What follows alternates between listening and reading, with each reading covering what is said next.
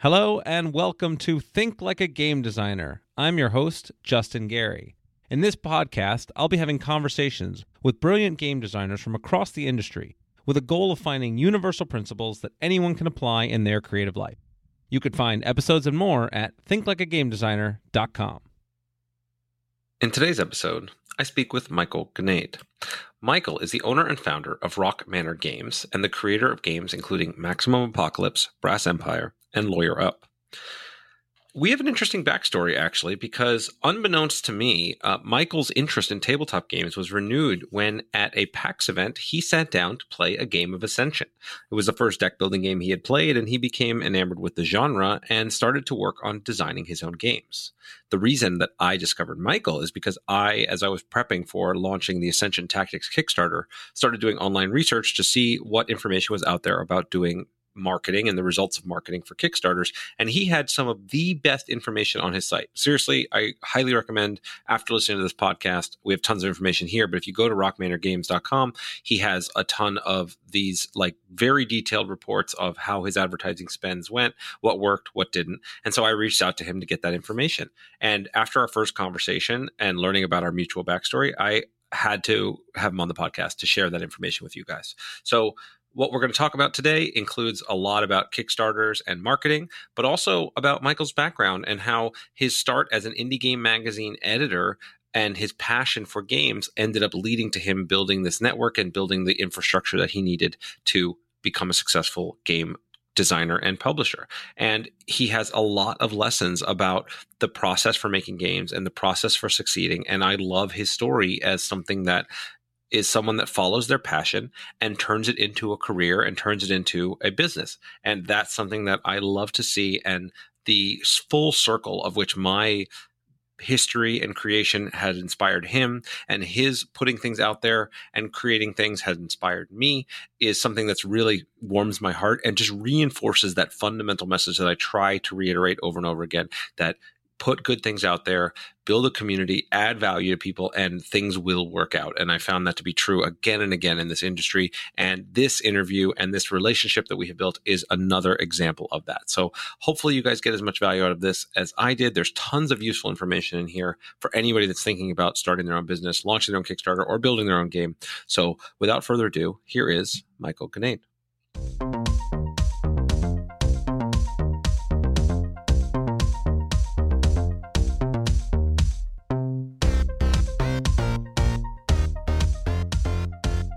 Hello and welcome. I am here with Mike Gnade. Mike, it's great to have you here. Thanks for having me on. So this has actually been an interesting, sort of origin story, I think. I want to dig into sort of yours, but we both kind of reached out to each other and have some interrelation. I kind of found some of your information online that really was incredibly detailed and valuable for people running Kickstarters and some of the best that I've seen out there. So I really wanted to learn it both for myself and share it. And my understanding is I had a little bit of influence in some of your origin story as well. So maybe we can talk about who you are, what you do, and how you got here. Sure, yeah. So I'm Mike. I am the owner of Rock Manor Games. We make, I would say, highly thematic, sort of engrossing games. We're best known for probably Maximum Apocalypse, which is a cooperative game. But yes, the reason that I'm making games today does have a little to do with you and Ascension specifically. Obviously I've been a gamer my whole life. I've played video games and I owned Hero Quest and collected Magic cards when I was in 6th grade and all that. But, I lost it, and just the ease of computer games and video games sort of took over for a while there in college. Plus, I moved around and, bringing your Magic cards. The first day of school at a new high school isn't exactly the way I wanted to go back in the mid to late 90s there. So, I stuck with video games, and then was actually pretty involved with indie video games. I ran some websites covering them. So I would go to a lot of these conventions and meet up with game developers on the digital side of things and interview them and do camera interviews and all that stuff. And it was at a wait, I want to dig. Yeah, let's dig into that a little bit more. So how did you get started in that process? What kind of skill set you run? So you were running an indie review site, or tell me a little bit more. There's a couple things I was involved with in the indie video game side of things. I started indiegamemag.com, which was like a digital website and magazine that covered indie games specifically. I think I started that in like 2008. And my interest in indie games started when I was in graduate school um, in 2006. Um, it was like I had been in college and played all the big stuff, and I was just yearning for like more unique stuff. So, games like World of Goo and that kind of stuff were all coming out, sort of big indie releases, Braid, um, and I was really impressed with how they all turned out. So, just out of sort of a fandom, I started indiegamemag.com, and it ran for, I don't know, 5 years or so. So we would do a lot of coverage for that. And through Indie Game Mag, I also started a website called Indie Game Stand, which helped promote and sell indie games, via online store, and promotional thing. Great. And were these this was sort of more hobby? Did you make a living off of this? Was it like what? I definitely didn't make a living Yeah. off of it. It was like a side hustle before I had kids.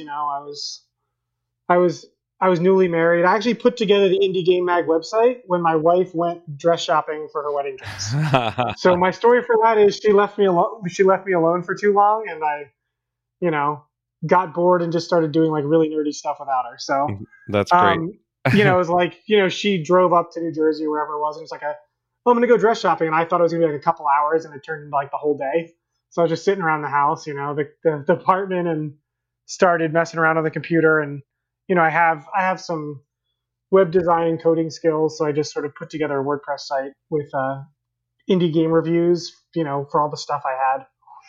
Yeah, that's awesome. Yeah, it really echoes just a lesson I always try to sort of reiterate, which is just start, do the thing, find the areas that you're passionate about, whatever it is you're excited about, and skills that you have that you can be able to sort of add value to the world, and just start making stuff. So you were passionate about any games, you had the ability to make a website, and you're just kind of off and running, and not expecting to get paid, and not looking for that up front, but just kind of moving down the path. I found and then pretty right, and then like that kind of stuff helps you, right? It's like, oh, you get a reputable website, and then it's like, oh, you want to go to PAX? Well, instead of paying $100 for a PAX badge, let me fill out this media form, So it was right. You fill out the media form, and oh, guess what? You get a free ticket to PAX. Well, now I'm going to go up to Boston. I mean, I went to college up there, so I had a lot of connections, and I could go there cheaply, to begin with. So that's what brought me to PAX, and that's what helped me discover or rediscover, I guess, my passion for board games and card games. We had been recording a bunch of interviews for indie game developers in like the Indie Mega booth there, and my camera guy and I's feet were pounding and hurting, at the end of that Saturday or whatever it was, and we made our way back to the airport hangar that is sort of the Boston Convention Center, and we were just standing next to the table. But I told you earlier, it was Ascension, the Rise of Vigil. That was like the one that was coming out. And one of your very friendly demo people just sort of offered to sit us down and teach us how to play the game while we were sort of standing next to the table, figuring out what we were going to do next and how we were going to get food, and complaining that our feet were hurting. Yeah, I love it. And so this has been sort of one of the fun parts of, this, I guess, phase of my careers. And, I get to see all of these, unknown ripple effects that we've, be able to help inspire other people to make awesome games. And I also am very grateful to my friendly demo staff who we've trained and cultivated over the years. So it makes a big difference, by the way, for everybody out there. Your demo staff being friendly and engaging and pulling people in will make a huge impact. If you're going to spend a ton of money to go to a convention and set up and have everything, if your demo staff, as I've seen many times, are just kind of bored or too cool for school, you are wasting a ton of your time and money. And just being friendly goes a long way. Yeah, it's just being that like little extra bit of like not being like a salesman and like being like cheesy, trying to like constantly pull people in. But he saw us standing there and said, "Hey guys, would you like to give this a try? There's 2 seats or whatever. And it was like, sure, why not? Like why wouldn't we try it? And Yep. That was my first introduction to, sort of the deck building genre that is now. So, I mean, obviously I played other games, but the dynamic deck building thing that, Dominion sort of started, Ascension was my first introduction to that. And I absolutely loved it. Went pretty crazy. I think I was like shortly after buying Ascension and like Revenge of the Fallen, I started buying up like every deck building game that there was, just trying to find something that like hit the sweet spot of what I wanted it to do. And when I couldn't find anything, like the other things we've talked about, I just started making stuff.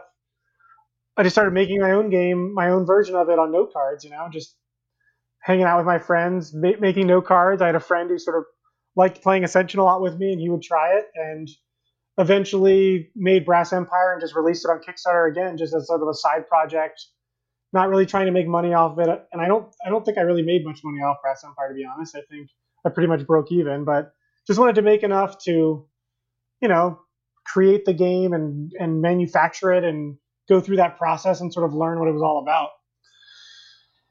Yeah, that's well, and it's funny because the process you're describing is not all that different from how I made Ascension directly. It was I played Dominion and I was like, wow, this is awesome. There's this core mechanic here that I love, but it doesn't quite do what I want. And there's a few other things I really want to improve it. And there was at that time there were no other deck building games, so I was like, okay, well, let me try. And I played with the cards and wrote things up and made my prototypes and played with my friends who I would otherwise have been playing Dominion with, and eventually, made Ascension and got it out there. So it just, I really like, sort of telling these stories because it's just, for a lot of people, they see, they look at, you founded a company, you've launched a bunch of products. We're 10 years into Ascension. We have all these different, teams and processes, but it all just starts with just, hey, this is cool. What if? And start scribbling down and start trying stuff. Yeah, I mean, it all has to start with you just, like you said, just make something, and then you sort of see if it has legs. I mean, when you've been in it long enough, like I'm sure you have as well, you start making stuff, and there's some stuff you do throw in the trash can or sort of leave on the shelf, and when you make something and it keeps exciting you, I think that's really the evidence that it's sort of something worth pursuing. Yes. I've used different analogies for this, but I actually recently was provided with a better one because I think it is true that many ideas go to the graveyard, but as a game designer, you are a necromancer. Many of the ideas that you leave in the graveyard then become the seeds for future designs. And so I found that my giant list of these didn't work and I had to get rid of them even years later. Like the game I released last year, the Ringmaster, is a fun, quick little card game that has a circus theme to it that has something I'd literally been trying to do for over 8 years and had never worked and just kept going back to the graveyard. It was finally when the theme and the mechanics kind of all meshed together, was able to get it out there. So yeah, and that's I'm lucky enough to be in the Philadelphia region, and we've got a really good we call it the Game Makers Guild of Philadelphia, but we get together 2 times a month, so every 2 weeks, and play test each other's games. And having that community and working with other creators and bouncing ideas off them and everything is a really helpful process. And it's one of those things like you bring a game to a meetup, in January, and it doesn't work, it sucks. You sort of tell people to stop playing it, and you're going to go back to the drawing board, or you play someone else's game and you feel the same way about it. But then 6 months, 8 months later, they bring something back and like, oh, I reiterated on this, and this is like the new version of it, and then all of a sudden it's like super fun or something, and that's all part of it. I believe very strongly in that like sort of the unpub philosophy and the philosophy of the Game Makers Guild, which is like, you want to iterate on things a lot, you got to fail faster, you got to get things out there. Like the biggest mistake I think young designers can make is this idea that they've got to keep their ideas secret because it's so important, it's so good, and they're so scared to share any of their ideas with anybody, which just means there's no one there to tell them how to make it better. Preach on, preach on. I agree completely. I've seen the people that incubate and hide things from others, they just never are able to make it get better. And making games that suck is the necessary precursor to making games that are awesome. Yeah, I mean, I've definitely made some really bad games, so I was smart enough to not release them. I guess is the good thing.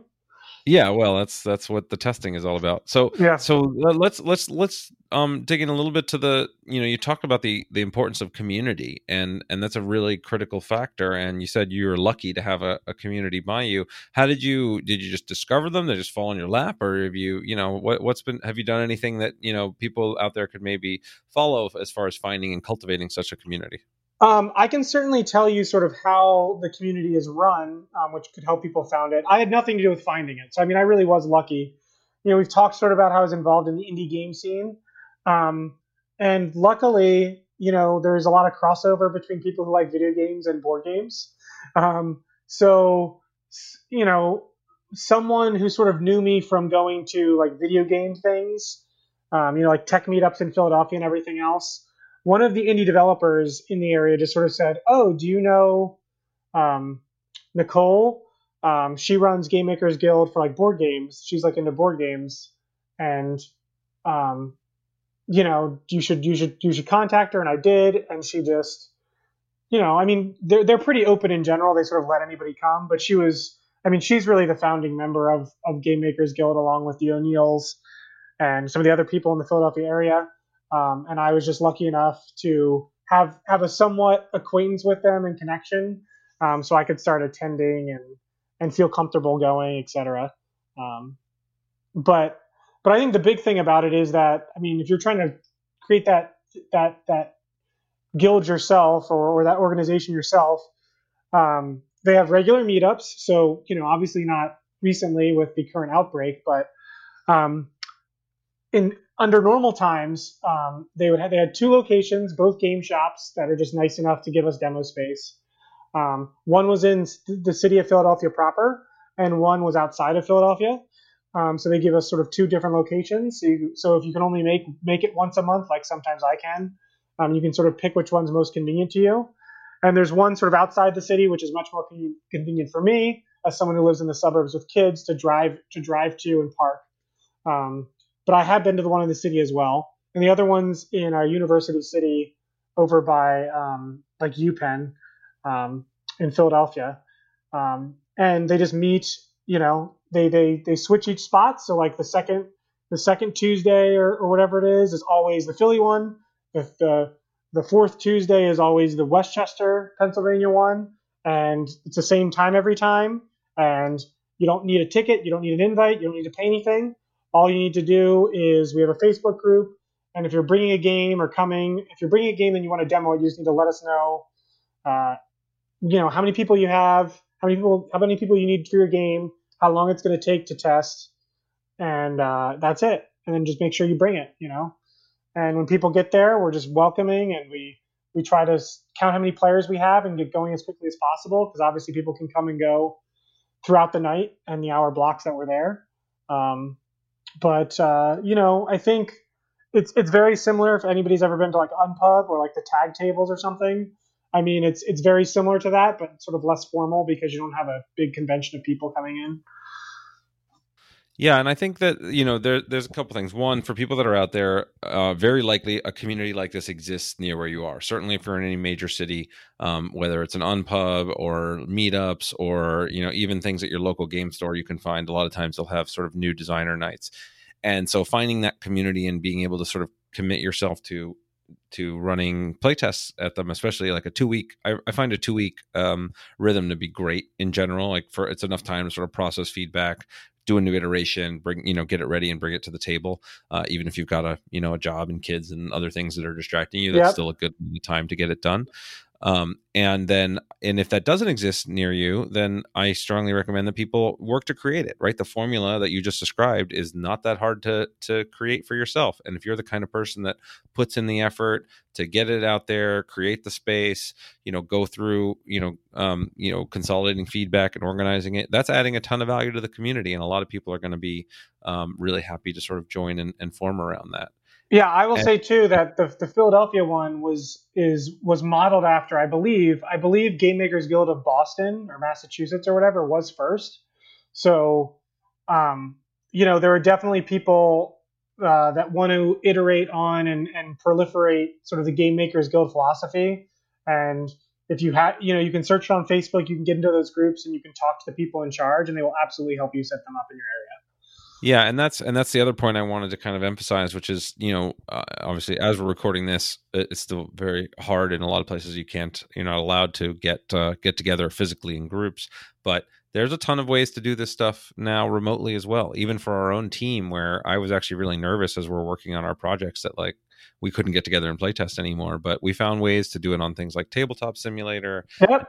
And I know other people are using other tools like Tabletopia, and there's tons of ways for you to actually still continue to playtest your games and get together. And the beauty of that is actually we've now been able to incorporate playtesters from all around the world that we previously couldn't. We'd send print and play copies at certain phases of the process, but it was much harder. Now they can actually play directly with us. Well, So yeah, in many yeah. ways now, even no matter where you are, you now have the opportunity to create these sort of global communities of designers and playtesters and things like that. Yeah, plus sending a print and play, it's like that's so. I mean, we've all built prototypes, and like building prototypes is like not the fun part.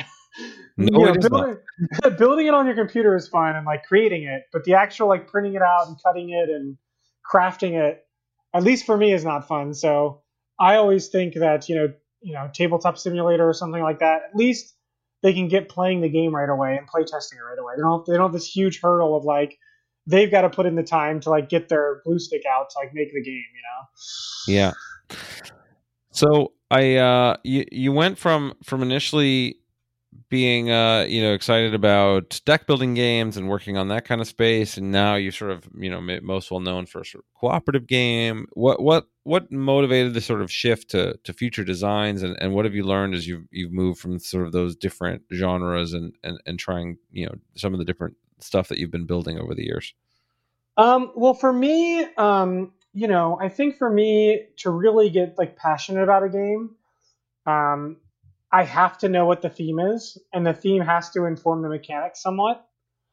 Um, so, if we're talking about Maximum Apocalypse, which is what we're best known for, I spent over 2 years bringing that game to Kickstarter. Part of it was because you know, I wasn't doing it full time and I was still doing it on the side. But the other part is that when I started developing my second game after going through it once, I knew what theme I wanted. So Maximum Apocalypse is always about apocalypses. I've always loved that genre of film, movies, TV. There's all sorts of wildly different stuff in that genre, I think, out there. So I sort of knew, I'm like, oh, like there's so many different apocalypses you can have. You can have like alien invasion, like robots.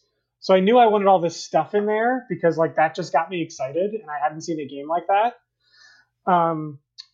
And at first it just started off like a card game like Brass Empire because it's what I knew to do and it was simple. And it was going to be just sort of like you have your deck that is your person and you fight cards of monsters. But through that process of developing the game, I took what I had, my prototype, and I threw it in the trash can and started from scratch like twice. So while the idea of having a bunch of apocalypses in the same game and having a bunch of different modular things about apocalyptic survival was always a piece of the game, the mechanics started from scratch at least twice. Like I literally took the prototype, threw it in my trash can, and went back to Excel and like made a new file and started over again. So let's dig there, because I can hear the emotion in your voice around this one, and I think this is a really easy point for a lot of people, right? This doesn't work. Nothing about this mechanic works. I'm physically throwing it in the trash can. I'm mentally fed up. And you went back and kind of had the sort of fortitude to try again and start over.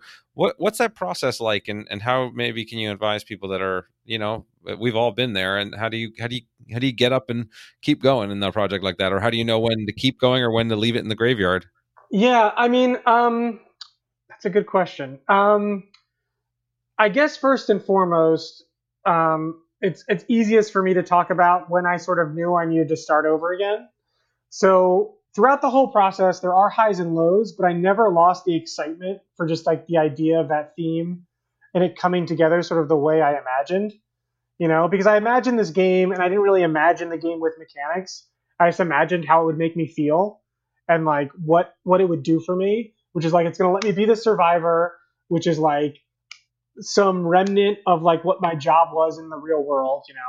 So if you're unfamiliar with Maximum Apocalypse, like one of the first characters I created was the fireman who wears a bunch of fire gear, like has fireman helmet and like the fireproof jacket and stuff to protect him.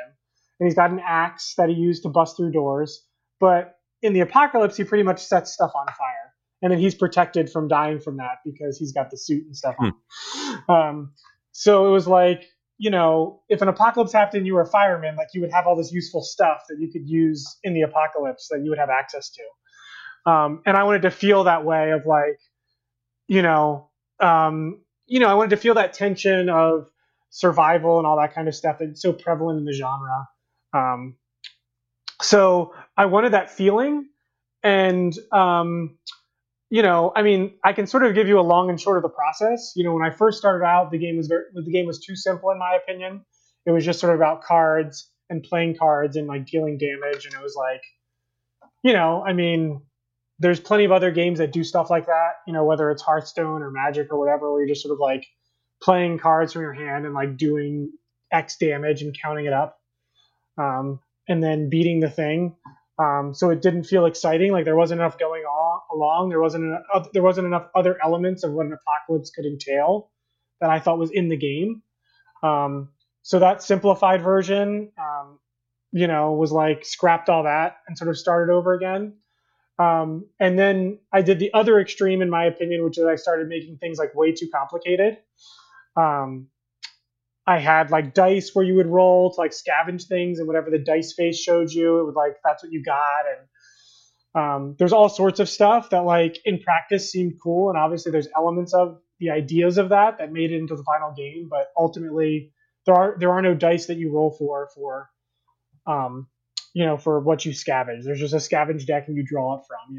So it got really complicated where it became like a thing where it was like, I felt like I was being an accountant, like I'm sitting there, we're taking our turns, and then you're either over analyzing, like there's too much analysis paralysis, or you're sitting there going like, okay, I've got to like read each of these cards over again to make sure I'm doing everything right and like all the interactions are correct and blah, blah, blah. So it just got like way too complicated, and I thought it got to a point where it was like unfun. So then I threw it in the trash again, and then it sort of ended up somewhere in the middle. And there were elements from going through those iterations, like you said, being a necromancer and bringing things back. I liked the idea of scavenging for things, but it was this convoluted dice system that it didn't need, right? So it became just make these 3 decks, and if you're on a location with red, draw from the red deck, which is going to give you most likely fuel. Like I simplified all this sort of like mathy stuff that was going on to be like literally just a card draw. My action is a card draw. My action is to move this tile, instead of like scouting things out and drawing maps and like, all this convoluted stuff, to shoot guns and reload guns and everything became play a card, reload a gun, reload any gun. No, ammo is universal. It's used. I know shotgun shells are different than pistol 9mm rounds, but for the sake of a game, it doesn't matter, Yep. So I want to break out a few things from what you said. So one is sort of I think the one of the answers that you gave implicitly there for why how do you know to keep going was you're still excited about it, right? You're still excited about the core idea, and in this case, it was a thematic driver for you that was holding it together, and that keeps you going. It's something that there's something there that you really want to sort of express. And then the other key design lesson I see very often, especially with people who start with a theme first, is the tendency is to make things way too complicated, right? You want to represent the theme as authentically as possible. And like you said, all right, well, shotgun shells are different than pistol bullets, which are different than laser energy. I don't know, whatever you have in the game. Right? And but in reality, the more of those things that you have, well, if you're wounded, maybe you won't be able to run as fast. All of these different things become super cumbersome. And the ability of a good design is to abstract to the level that makes it easier to process and understand, but still evokes the feeling you're looking for, still evokes the themes that you're trying to hit. And so, trying to nail that, don't abstract so much that you lose the theme, but don't try to be so realistic that you just get bogged down in minutia. And that's it's definitely more art than science, but it's an important thing. And I think most people, in my experience, when they get started, err too much on the side of being authentic to the theme and ending up becoming a mess of too many little bits and boops and side rules and whatnot. Yeah, because creating's fun, and you think that like adding all these things that you implicitly understand is fine, but then a playtest will quickly teach you that you've made something too complicated. Has been my experience. Like it's pretty evident when you're giving basically what I call like a rules dump, where like you're sitting there talking for like 20 minutes straight about all the rules. That means you have too minutia. Like, oh yeah, when yep. when I was demoing Maximum Apocalypse, once I had it pretty much designed, it took me about a year to get it to where it really wasn't changing that much. Other than card balance stuff, that stuff is, but that's like not a big deal. But the core rules got to a point where they just stopped changing, and then I started taking it on the road, and I was going to conventions anyway for digital stuff or to support my Kickstarter game that I had made, Brass Empire, my first deck building game that I sort of would bring around with me. And when people would sit down and demo that game or come and sit down, I'd sort of say, "Hey, do you want to try something new?" And people would usually say, "Yeah." And I play tested and took Maximum Apocalypse to conventions basically for a year, play testing it before I took it to Kickstarter. And I think that was very, very, very good idea. One, it made the game way better. Two, it really did do that sort of crowd building thing that you want, where like there were some people who tried it who like, even though it wasn't finished and it wasn't perfect, they saw that same excitement, like the excitement that I felt the whole time I was developing. The game was imparting to them, and they were excited about it, and they were there day one to back the game and talk about it and be excited about it. Yeah, that's awesome. And that helps a lot, certainly. I always tell people who are asking which of my games they should try or whatever. And the thing about Maximum Apocalypse, which I think is great, is, I don't think it's a game for everyone. There are certainly people out there that don't like it, and that's fine. You're never going to make a game that everyone likes. But what I've found to be very true of Maximum Apocalypse is when someone likes it, they really, really, really like it, and they want everything for it. And we've been lucky enough to be able to get to all those ideas I originally sort of jotted down, however many years ago when I started working on it. I literally had a spreadsheet of just like brainstorm ideas, of characters and apocalypses and monsters you could put in the game. And, I've been able to go back to that list a few times and luckily been able to add new features and new content to the game.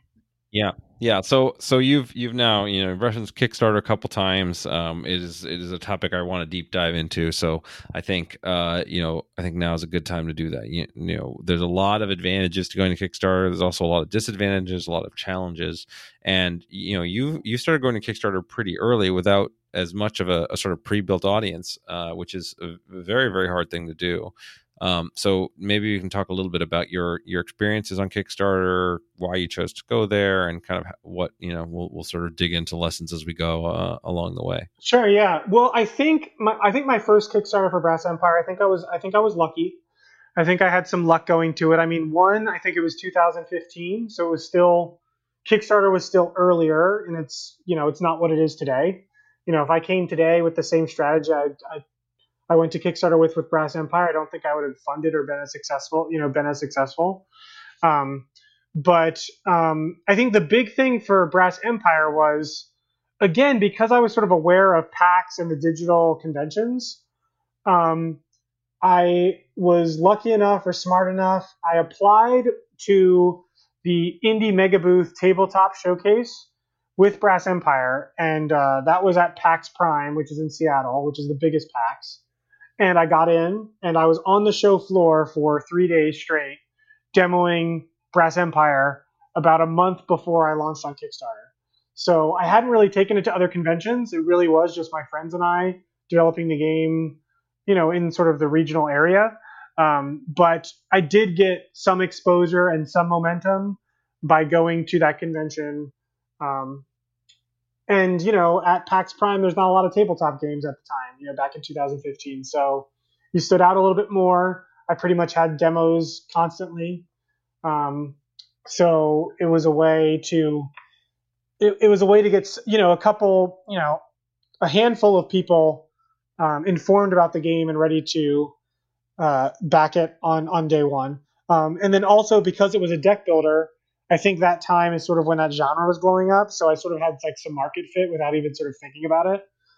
And again, I just think I was sort of lucky enough and dumb enough to set my whatever funding goal as low as it was.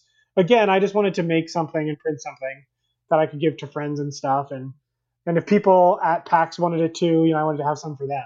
But I wasn't planning to print thousands of copies of it. I think that first print run, I think I had 500 backers for Brass Empire, and I think I printed like 1,000 copies, which is like the minimum of the printer I use. Um, Sure. So it's starting small and which is and not expecting to make much money off your first Kickstarter, which I think is also true if you're going to be sort of on your own and don't already have an audience. I think that is the expectation everybody should have. And, well, maybe it was sort of lucky, right time, right place, but you also, you hustled, you went to a convention, you worked all day, you got people excited, that's what it takes. So I again remember the same thing for Ascension. I fortunately had a little bit of an audience kind of already from previous things I've done, but I ground it out, man. I went to conventions, demoed the game to people, got people excited, started to get the buzz we needed, and then we didn't have Kickstarter back then, but I was able to sort of get the traction to actually get sold in stores and Yeah. I mean, way back, if I had known what I know now, I wouldn't have just done PAX West. I would have done at least a tabletop focused convention as well, because the hurdle of the PAX is always, are you talking to a video gamer? Or are you talking to like just a gamer in general, right? Because there are plenty of people that go to PAX that don't play card and board games. There are plenty that do, and there are plenty that don't. So going to tabletop conventions that are specifically geared towards that fandom, I think, is important too. I wish I had done an Origins or Gen Con or something before I kickstarted Brass Empire. But I did learn from my mistakes, and like I said, I went to literally every convention I could for a year with Maximum Apocalypse, which helped a lot. I mean, I was in the first exposure playtest hall with Maximum Apocalypse back whatever year that was, before it was on Kickstarter. That hall where games are basically black and white are on. But for anybody out there who's designing games and wants to design games, that is a great way to not only attend Gen Con, but to get some traction with your game. I mean, I think you can get 3 or 4 playtest sessions in the first exposure playtest hall for $300-400, and it includes your ticket to get in and go there and see everything else and potentially meet other people who can help you in the industry, etc. So, I mean, obviously you can launch a Kickstarter and do everything digitally and never show up in person. But I think, especially in this day and age, I think it's more and more important to be there physically and show yourself up, show up and make those connections. I mean, you could be hanging out with a bar with somebody who has a lot of influence and followers or something, on Instagram for some board game thing, that you happen to just get along with and become friends with because you play a game of Gen Con together. And it's not that, it's not going out there and being like a networking salesman, but it's like that stuff naturally happens as long as you're putting yourself out there. And there's nothing wrong with asking for a little bit of help, or someone knows who you are and then tweets or posts about your game when it launches. I mean, that stuff is all the kind of stuff we want.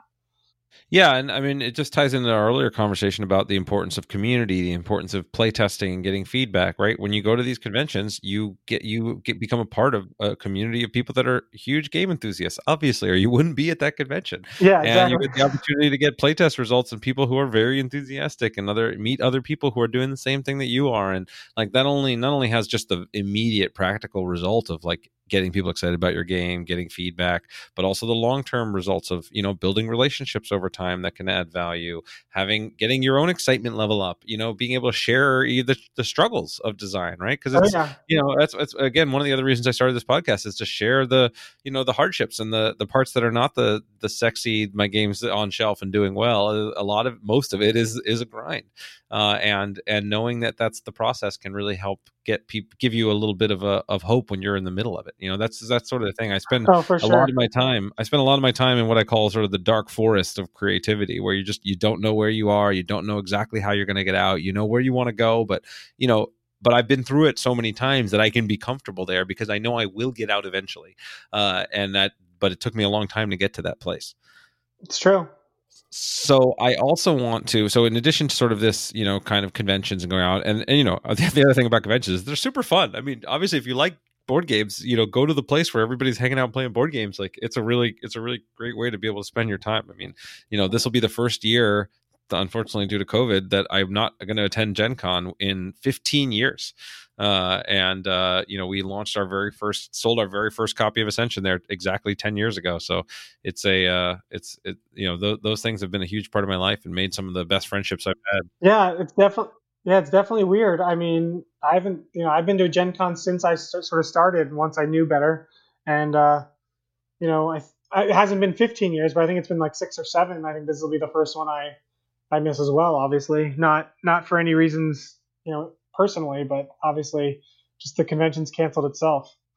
Yeah, well, and of course, now there's this new sort of world of virtual conventions, and actually, just of course, this is something that was already important, but it increases the importance of digital advertising, social media, the other ways you can kind of get the word out. So Yeah. I do feel one like of I'm stuck in that creative forest a little bit more because it's like, what else can you do? You can't play test, you can't. So I definitely feel like I've had a month of just thinking about future games and pipelines, and you definitely get lost in it. Luckily, I've met people who you can sort of call up on the phone and talk to about it, talk it through, but it's not the same as playing through it. Sure. Well, that's where, yeah, we've come to rely on a lot of the virtual tools. Like we mentioned, Tabletop Simulator has been a godsend for us to be able to keep playtesting games and new ideas, even if we can't all get in the same room together. But I also want to talk about how, we reach people, because the other side of it is the big challenge that I'm struggling with now, which is like, how do you get the word out? How do you get people to know about your games? I mean, I'm releasing, a bunch of games this year, and while the next Ascension release, yeah, probably we can get the word out about that because people already know it and we have an audience. But when I have a new game coming out, like I have a Night of the Ninja, like a social deduction, like drafting card game, like how do I get people to play that? How do I get people to know that it's there when I can't, like, normally I'd show it off at a convention and do that all year.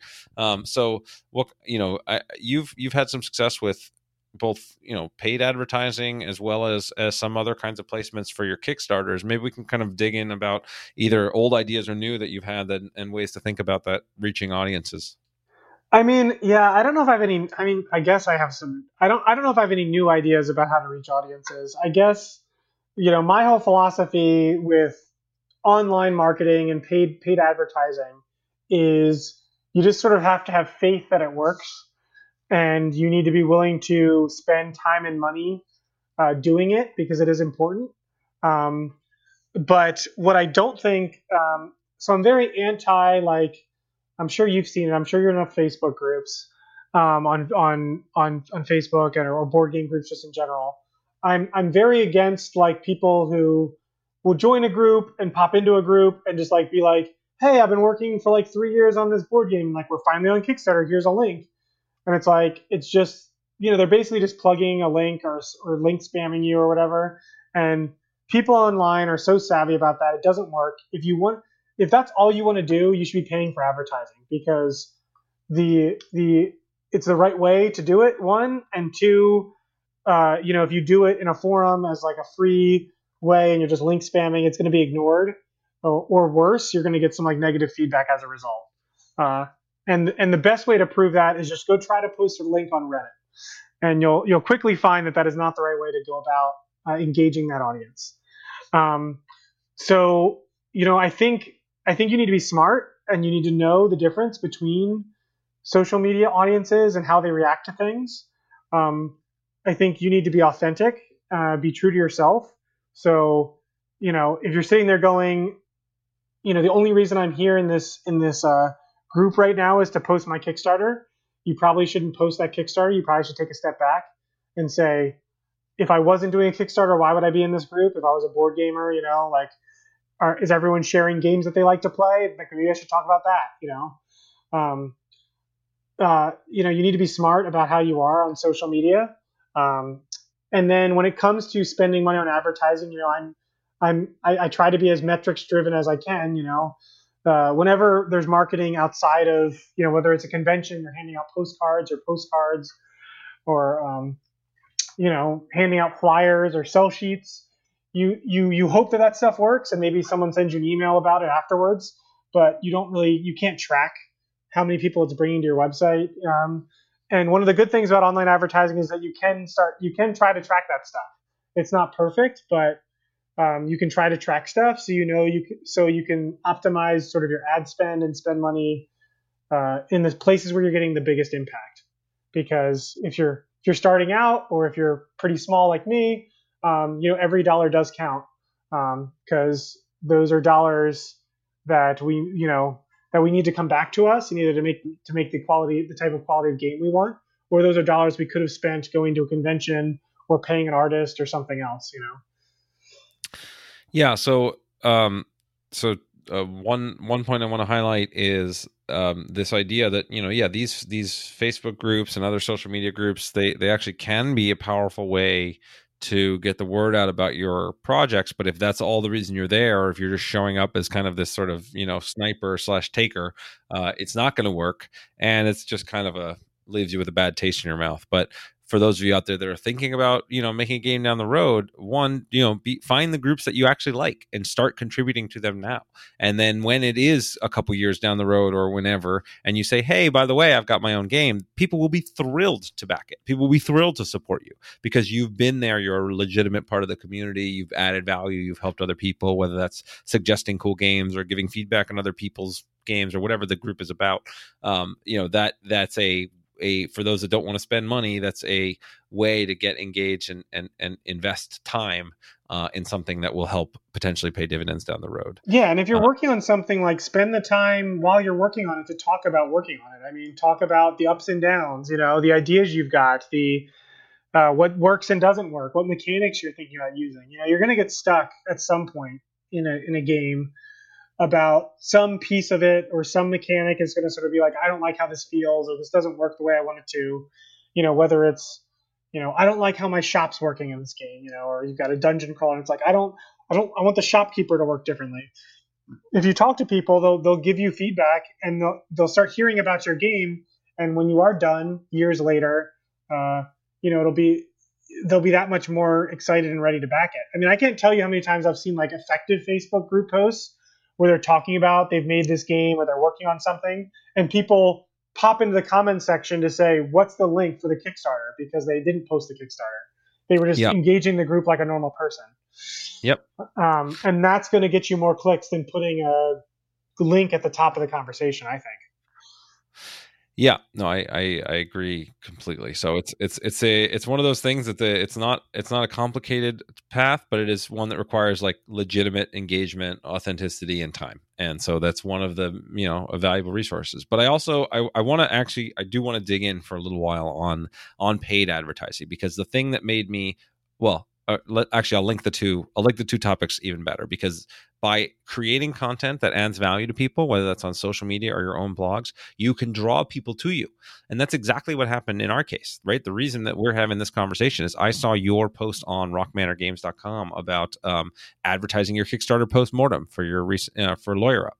And you had an incredible breakdown that was very transparent about how much you spent on each channel, how many clicks you got, what was the cost per click, how much revenue you got from those channels, what your return was, everything like that, which is the best I've seen on anywhere about getting that information out there. And I was like, wow, that's awesome. Because I'm going to be very transparent. I'm terrified of spending money on ads. I have been, from the beginning of the company, almost everything that we've done has been organic or on social media or just kind of viral stuff. And the couple of times I spent money, on advertising, specifically when we were doing some digital games. I really felt like we just didn't know what we were doing, and our returns were not easy to measure the way we were doing them. So, you created value that has now, spread the word around, and will continue to spread the word about your other games and stuff on this podcast and elsewhere. So that's one just concrete example of doing things that add value that ends up coming back. But now I want to let's transition into that adding of value and talk about how people should be thinking about spending ads. What's the best way for somebody who's not sophisticated about this sort of thing to start saying, okay, I've got a game, I really want to help promote it. What should I do? How do I think about this? It's so funny that you're talking about the organic content, and you found the breakdown for Lawyer Up, which was the most recent Kickstarter we did. But that blog post was just a reiteration of a blog post and a series of posts I did like years before on the same subject. I just sort of wanted to update it with how things have changed, because for me, it's the type of thing where it's like I'm constantly monitoring that. So sometimes, you're never doing the same game on Kickstarter over and over again. So there's always some variables that are changing, but also trends are changing just across the internet and the industry as a whole too. So I'm always just trying to monitor what's working for me and what's not. But as far as drilling down stuff in the most recent post, and sort of, I think traditionally across all the postmortems I've done with online advertising, I've traditionally focused on Facebook, Board Game Geek, and Reddit. Those are the three I would say are the most consistently shown that I have metrics on over from campaign to campaign.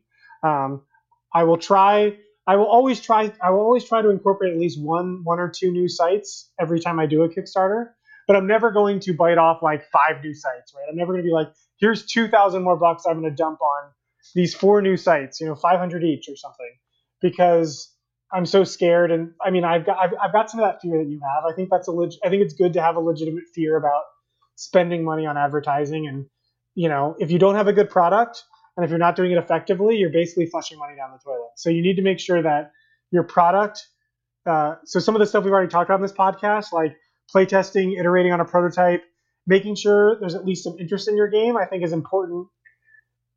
So that adds, so when you get to this point, you're not just throwing money after a product that just isn't up to the quality standard or a market fit for what's going on. Right. There's Yeah. plenty of horror stories in that department, right? Yeah, that's a great starting point, right? And always I get these questions, all the time, which is just like, how do I get my game published? How do I become a bestseller? When it's like, no, well, first you've got to have a great game. Yeah. And if you don't have a great, the advertising is sort of adding fuel to the fire, but exactly the game right. is not a fire already. You're done. If you don't have a game that people want, no, you can have an advertising budget that's $10,000 and it's not going to make any difference. Someone with a great game that only has an advertising of $1,000 is going to get a better return on investment. So that's an important thing to realize. But you also need to have a lot of faith, because Kickstarter's system for tracking pledges is not perfect, and you can do your best to attribute. There are definitely some pledges and revenue that you're going to be able to 100% attribute to advertising, but there's going to be plenty of other direct referrers or no referral information and other stuff that comes through that you're going to have to just have a faith is either organic, which is great, or probably had something to do with your advertising. That's basically what we drilled down. We're just transparent about how much money we spend on each platform, and for every given campaign, if we're not too busy, we try to take the time to do a post-mortem on here's how much we spent on Facebook, here's the clicks we got, here's the cost per click, and here's how much direct revenue that sort of Kickstarter's telling us we made when the campaign was live. So we can deduce an ROI out of that. I would say in general, the most recent post I actually took a looking at things sort of from now since the past. And the bad news is that I would say online advertising is getting more and more competitive. So, our return on investment for Facebook advertising back when we did Maximum Apocalypse was almost 100% more than it was in 2020. So in the past 3 years, it's gotten a lot more competitive on Facebook, which is why you need to look at this stuff, because as we all know, there are new apps that crop up. TikTok's a new social type app. Like that could be the new untapped marketing platform where their users are the cost per click is so low because they don't have the advertising dollars that Facebook has, and advertising is constantly changing and people are moving where they're focusing. So you need to be willing to be mobile, I think. But in general, I would say our return on investment has decreased. So the online marketing has definitely become more competitive, but Facebook is still a positive ROI. So I mean, I would always recommend that. Board Game Geek, we've always had a positive ROI, but I know a lot of people don't. I think the big thing with Board Game Geek is you need to sort of know whether or not you're a good fit for that market. I mean, it's Board Game Geek, and every board game's on that site, so people think it's all board gamers are on that site. But I would say there's a particular type of gamer that is more inclined to be a regular Board Game Geek user than the average gamer, probably even. So Yeah. if you're I think. Go ahead. Sorry. Go ahead. Yeah, I just wanted to say that identification of the target audience that you actually want to reach out to, right? Who is your ideal player for a game? This is one of the most important questions to answer, even at the very beginning of your process, right? When you're making a game, how do you know if you're succeeding? Well, if the person who is supposed to be your ideal target audience is loving it. And then once you know who your ideal target audience is, that makes the advertising part a lot easier too. Like as you mentioned, it's a little bit scary because returns are dropping everywhere. It's getting more competitive out there, and people are moving around from place to place. You need to figure out where your ideal target audience is going already, right? What sites are they visiting? What channels are they spending time on? And if there's the kind of if you're a crunchy Euro game and your fans are probably spending a lot of time on Board Game Geek, but if you're a family light card game, much less so. And so figuring out where you advertise, it feels like you really need to be smart about the places where your fans, your players are already going to be. And what's crazy about that is like places like Facebook and Reddit, those are big enough marketplaces that every type of gamer is on them. But on Reddit, what subreddit are they in? Are you making a fantasy game? Like maybe you should advertise in the Dungeons and Dragons channel. Are you making a dungeon crawler type game? Like you can do something like that. If you're on Facebook, you can get like super granular with like demographics. Are you targeting men? Are you targeting people that are 30 and older? Are you Dark Tower, the Return of Dark Tower? Are you targeting people who are older than X because they remember the original? There's all sorts of groups that you can set up on some of these social networking sites to target stuff. So that's all stuff you have to think about, and it definitely can feel overwhelming.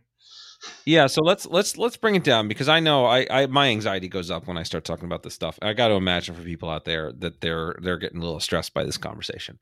Let's break it down to some very small actionable things. How should people today be thinking about this sort of thing? Let's say either I have a game I'm working on, but I'm not ready to kind of advertise it yet, or I've got a game that right now I'm going to be launching on Kickstarter and I want to be pushing. I want to spend. Let's say I got $1,000, that I can spend on advertising. Let's look at those two cases and say maybe give like a couple concrete steps that you would advise. Say what 3 things, sure. No more than 3 things that you do. Right. In those two cases. So if I was still not quite, if I wasn't even thinking about Kickstarter yet, or I was just finishing up a prototype and sort of being like, okay, maybe I'll kickstart this. If I'm sort of at that still initial early phase, I don't think I'm spending any money on advertising. But what I would be starting to think about is, getting a website up, starting a blog, or a development diary on Board Game Geek, or posting about it, joining some Facebook groups about board games, or Reddit groups, subreddits about board game design, and maybe posting some of the things I'm coming across as, talking about my experience through that process and that development cycle. So those would be my recommendations for someone who's sort of still still not quite at that, I'm going to self-publish this thing, or I'm taking this to Kickstarter. Because the other thing too is maybe you're at that stage and maybe you want to start putting together a sell sheet and talking to publishers. Maybe you don't want to do this yourself. If this advertising talk is too stressful, maybe you want to find a publisher to publish your game, So I think if you're still in that step, those are all the things you should be considering, and you should be asking yourself, can I take on all this? And do I want to, if you only have one game in you, or if you only have a couple game ideas, if you don't have like a book of game ideas, or if you're not thinking about game ideas like every day, and you're not thinking about like long tail stuff, um, there's really no reason to Kickstart it yourself. It's so much easier just to, yeah, I mean, even if you have 3 or 4 game ideas, I mean, you have to really have a passion for wanting to control not only have a game idea, but want to have full control over it to, I think, to self-publish and go the Kickstarter route. So if you're that type of person, like sort of I am, where some of the most anxious parts for me of the Kickstarter process is when you send all the files to China and pay them the money for the for the deposit, and it's like you're not doing anything, you're just hoping that everything comes back to you, or you're waiting for games on boats. Like, those are the most stressful times for me, because I've got no control over the timetable, and I have no control over anything of the project, and that's like the first time I really let go of it. So I share that, both those anxieties and the recommendation. Yeah, when I first like put all my life savings down on to get Ascension printed, and hoping that it shows up, and hoping that everybody buys it, it's and I like don't have to build a house out of Ascension boxes. Yeah, you send this wire to China, you're like, they're going to ship me something, right? Like that first time you do that is super stressful. So I think that's a really important part before someone even thinks about Kickstarter, to sort of assess internally, whether you really want to self-publish and become a publisher, or if you're really just passionate about the design process. Because being a publisher is about more than being a publisher. At least in my case, where we're smaller. I'm not only a publisher, I'm also a manager of some of the friends I've made along the way, whose games I've published.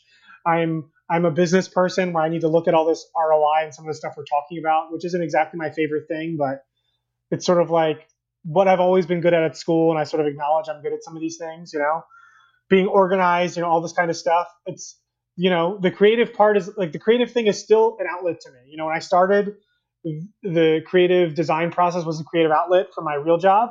And now my real job in publishing is still a real job. And the creative process is just a piece of that job that is still an outlet. So where you fall on that spectrum, I think, is important to know before you consider spending any money on advertising. Yeah, I always recommend, if you can, when you're for your first design, especially, try to work with a publisher. Try to sell it to a publisher. Get them. They know what they're doing. They have a lot of experience. They have a team of people to kind of do these other jobs, and that lets you focus on the part that you, most of the time, if you're designing games, you love the most, which is actually designing games. And it has the added benefit of, at the very least, for your first time going through it, you can watch along the process, see what they do right, and also get a game out there with your name on it and start building a little bit of an audience before you start taking the risk of doing it on your own. So I agree with that. And your advice also of, getting, posting in public forums and posting a design journal and all those things to start building a community, getting your name out there, adding value, all that stuff's great. So, all right, now let's move to the other case. All right, I'm committed. I've got a game. This is the bee's knees. People love it. Playtests are going great. I'm going to go to Kickstarter. I don't have that much money. I don't have that much of an audience, but I want to do it, and I want to spend some money to advertise. What are 1 to 3 concrete things I should be doing? Well, the first thing I would say is, the reason you probably don't have a lot of money is because getting a game to the point you've already got it to probably cost you at least $10,000. So getting a game and having a game and spending the money on art, and having enough art that looks good enough on Kickstarter, like with the way things are going and how competitive it is, like, I think there's like sort of a baseline expectation of, you need thousands of dollars to be able to expend to it. And that's not just on art, but it's like, between everything you're going to need to do, you're going to need, probably close to $10,000 if you're considering it. And hopefully you've got $1,000 left to spend on advertising. And I would say, if it's your first time and you're thinking about advertising, I would always focus on advertising that you can sort of turn the dial up on and turn the dial back on. So those are things like Facebook, Reddit, and Google. What's great about those platforms is you can set up budgets. You can spend $5 a day, $1 a day, $30 a day. And if your Kickstarter is live and you can start collecting this data, you can start seeing what's working and not working. And if you're really that tight of cash, and you probably have more time to focus on this kind of stuff, and you can watch it literally every day, and you can track your ROA on day to day. And if after a couple days, I wouldn't say immediately. You got to give it a little bit of time to work. But if after a week if you're spending, $10 a day on Facebook and you're not seeing any backs on Facebook or referrals, maybe you need to reconsider and either modify your audience on Facebook because it is very granular and you can target different things. Try something new, try a new ad. But you can be constantly adjusting things day to day to make sure you're maximizing that budget, right? The problem with sites like Board Game Geek and some of the other content sites that are out there that support board games, there's nothing wrong with those sites. Those sites are great. They support the industry. But a lot of them, because they're manual processes and they're set up, they're serviced by ad salespeople or they're set up manually, where you're sending me your ad and I'm actually going into the code of my website and taking my time to set it up, is that you can't make these variable changes at all the time. So typically they're going to ask for contracts where it's like, oh, you want advertising on Board Game Geek? You need to buy X number of impressions at X. We're not going to talk to you if you want to spend. We're not equipped. It's not even that they won't talk to you. It's that they're not equipped to accept $100 for a week and then come back to you a week later and try to ask for more.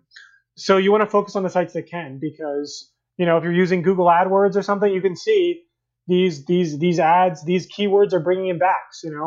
Maybe if you're Ascension, you're talking about deck building, or you're using fantasy languages and dungeons and warriors and fighters and like knights, and those types of keywords are bringing you in things, and you can see that. And not only can you see that, but you can see that like demon brings in more backs than knight. So maybe you stop spending money on knight and you start spending more money on demon. But the great thing about it is you're spending money in real time. You haven't committed your entire budget without seeing any results. So for anyone starting out, I would suggest sticking to, those platforms that support that type of methodology. How much, you mentioned, sort of being able to watch these things and have spend time on it. How much time do you think somebody should commit in this window? So what I've heard you say is like, all right, if you're not, you're just getting started and you've got a limited budget and you're not sure, Google, Reddit, Facebook, places where you can scale and spend as a couple dollars a day all the way up to as much as you want are great sources. And I heard you say that you want to, you need to test your both the creative, right, what the ad says and what images you use, as well as who you're targeting, right? Are we targeting people that are, whatever certain age demographics, or that follow these other games, or that like these things? You can get very granular with the stuff, and you want to experiment with that stuff. But for each test, it's going to take a couple of days to get results. So you need to at least wait 4 to 7 days. Right. But then you need to be paying attention and watching it and then tweaking things. What kind of time commitment should people be expecting to spend on that process? Well, I would say that the upfront sort of setting it all up at first probably is a bigger chunk of time, depending on how familiar you are with each platform, and, just learning where things are to click and set things up. Could be 4 to 8 hours the first day. If I'm setting up Facebook for the first time, it may take me 4 hours to set up 3 or 4 ads. In general, I would suggest that people start with a lot of creative, so a lot of different ads, a lot of different groups to target, a lot of different keywords if it's or demographics if it's Facebook, keywords if it's Google AdWords, a lot of different subreddits if it's Reddit. Sort of cast a wide net at the start, and then I think once you're up and running, so once you've done that setup, I think you're talking about like an hour a day, like logging in and checking the results, looking at the metrics, turning ads on and off. Should be relatively quick once you've set things up. Because, this is just our strategy. It's not like, I don't think this is like a silver bullet, but in general, we sort of cast a wide net. And then as the campaign goes on, we start fine tuning. And then by the time like our 48-hour mark happens, we know the best performing creative. Like we know which picture, like with the text exactly the same. Like we know the best phrase or text sentence that we have with our ad, and we know the best like picture with our ad, by the last 48 hours. We certainly have zeroed in at that point and know what those best things are. And that's what we're going to be pushing on Facebook. And on Facebook, we know that. We not only know the best ad and the best copy to go with it, we also know the groups where we've seen the best results, and we've probably pushed up the ad spend in those groups. We probably ratcheted down the ones that aren't doing as well. Maybe they're at $0 a day, maybe they're at $1 or $2 a day. And the group that's performing really well, maybe at $50, $100 a day. But that's the kind of thing you want to do as you're tweaking. And the more and more you do it, the more campaigns you do, the better you're going to get at it. Yeah, and that's the sort of underlying thing here. I think it's great to have those concrete advice, but when you zoom back on a philosophical level, it's not that different than designing a game, right? You have a sort of inspiration of who you think might be the target you're going to hit. You have the of what might appeal to them in art and text and creative, and then you test it and you see what works and what doesn't, and then you refine over time and you go through that iteration process till you can get to the place you want to be.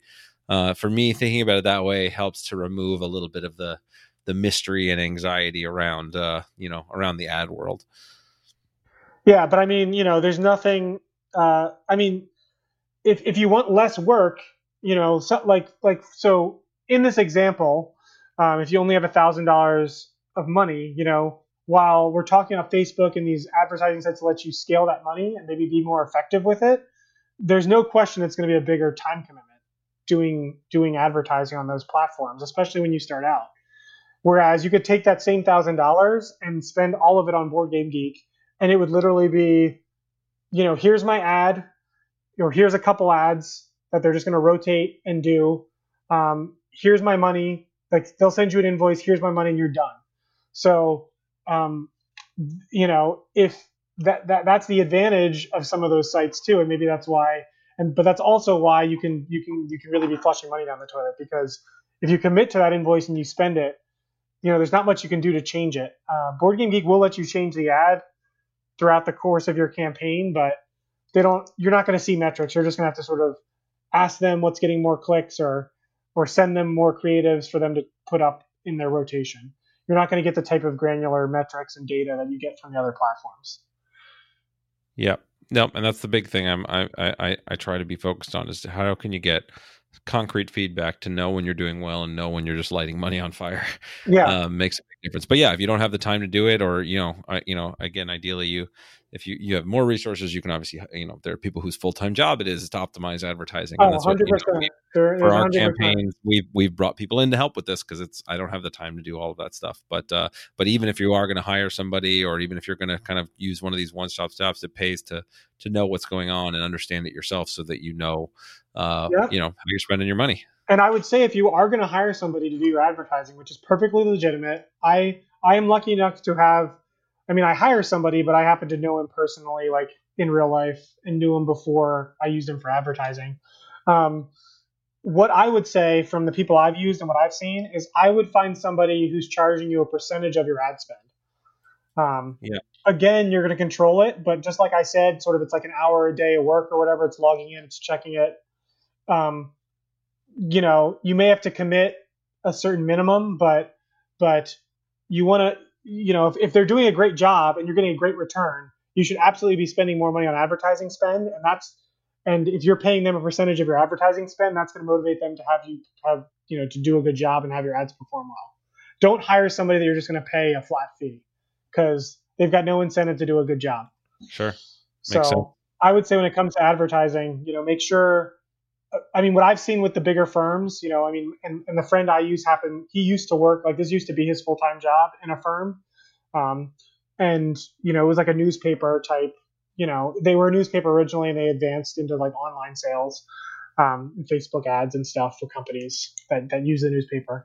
And he's very adamant about that. He's told me, there's a bunch of people on Fiverr and like other gig type websites that'll just charge you something, but they're like, that's not how it's done in the industry, and that's not the type of person you'd want to get, because whether they're going to get their amount of money no matter what, and they don't really care how your ads are doing. Sure. So they're really just going to set it up for you and run it. They're not going to be tweaking it as you go. Good advice. Good advice. Well, I want to thank you for taking the time. We both had a private conversation where you kind of helped advise me on my Kickstarter and things we're doing, and then now providing this advice for everybody that's out there that really wants to, both in the process of getting started and publishing and advertising, and I really appreciate you putting that information out there. I know I've already mentioned the articles that you have on rockmanorgames.com. Is that the best place for people to find out about you and follow your stuff? Or Yeah, for sure. Yeah. So I think, I mean, on our homepage, we do our best to, I mean, you'll see our most recent blog posts, but if you click any blog post, thanks to you, Justin, and other people have sort of complimented us on some of the content that we're most appreciated for. We actually have a top and best post thing on our blog. So if you click our blog, you're going to be able to find some of the stuff we've been talking about. I mean, whether it's our best posts that we've sort of picked ourselves or our top posts, based on the last month, just metrics of visits. I mean, just looking at my top posts, I just clicked through. We've got the Tale of Three Pledge Managers, which is a big article I did on which pledge manager you should use and why, and our experience with three of them we've used. And then our second post is our Maximum Apocalypse RPG is coming out, and our third one is advertising your Kickstarter on KickTrack. Is it worth it? So, you'll find that content, the content that's sort of the hottest pretty easily on our website. Great. That's awesome. And if you're interested in our games, like we've got a big button on the front page that says subscribe to our newsletter. That's definitely the best way to hear about our new stuff. Great. Well, thanks again for everything you're doing. It's been great getting to chat with you, and hopefully we'll get to do this again soon. See how things evolve next year. Yeah. Hopefully we'll be able to see each other at a convention sometime soon in the near future. Oh, that would be wonderful, being face to face again. That's really the hope, I think. Yes. All right. Well, then next time in person. Well, thank you so much for having me. Thank you so much for listening. I hope you enjoyed today's podcast. If you want to support the podcast, please rate, comment, and share on your favorite podcast platforms, such as iTunes, Stitcher, or whatever device you're listening on. Listener reviews and shares make a huge difference and help us grow this community, and will allow me to bring more amazing guests and insights to you. I've taken the insights from these interviews, along with my 20 years of experience in the game industry, and compressed it all into a book with the same title as this podcast, Think Like a Game Designer.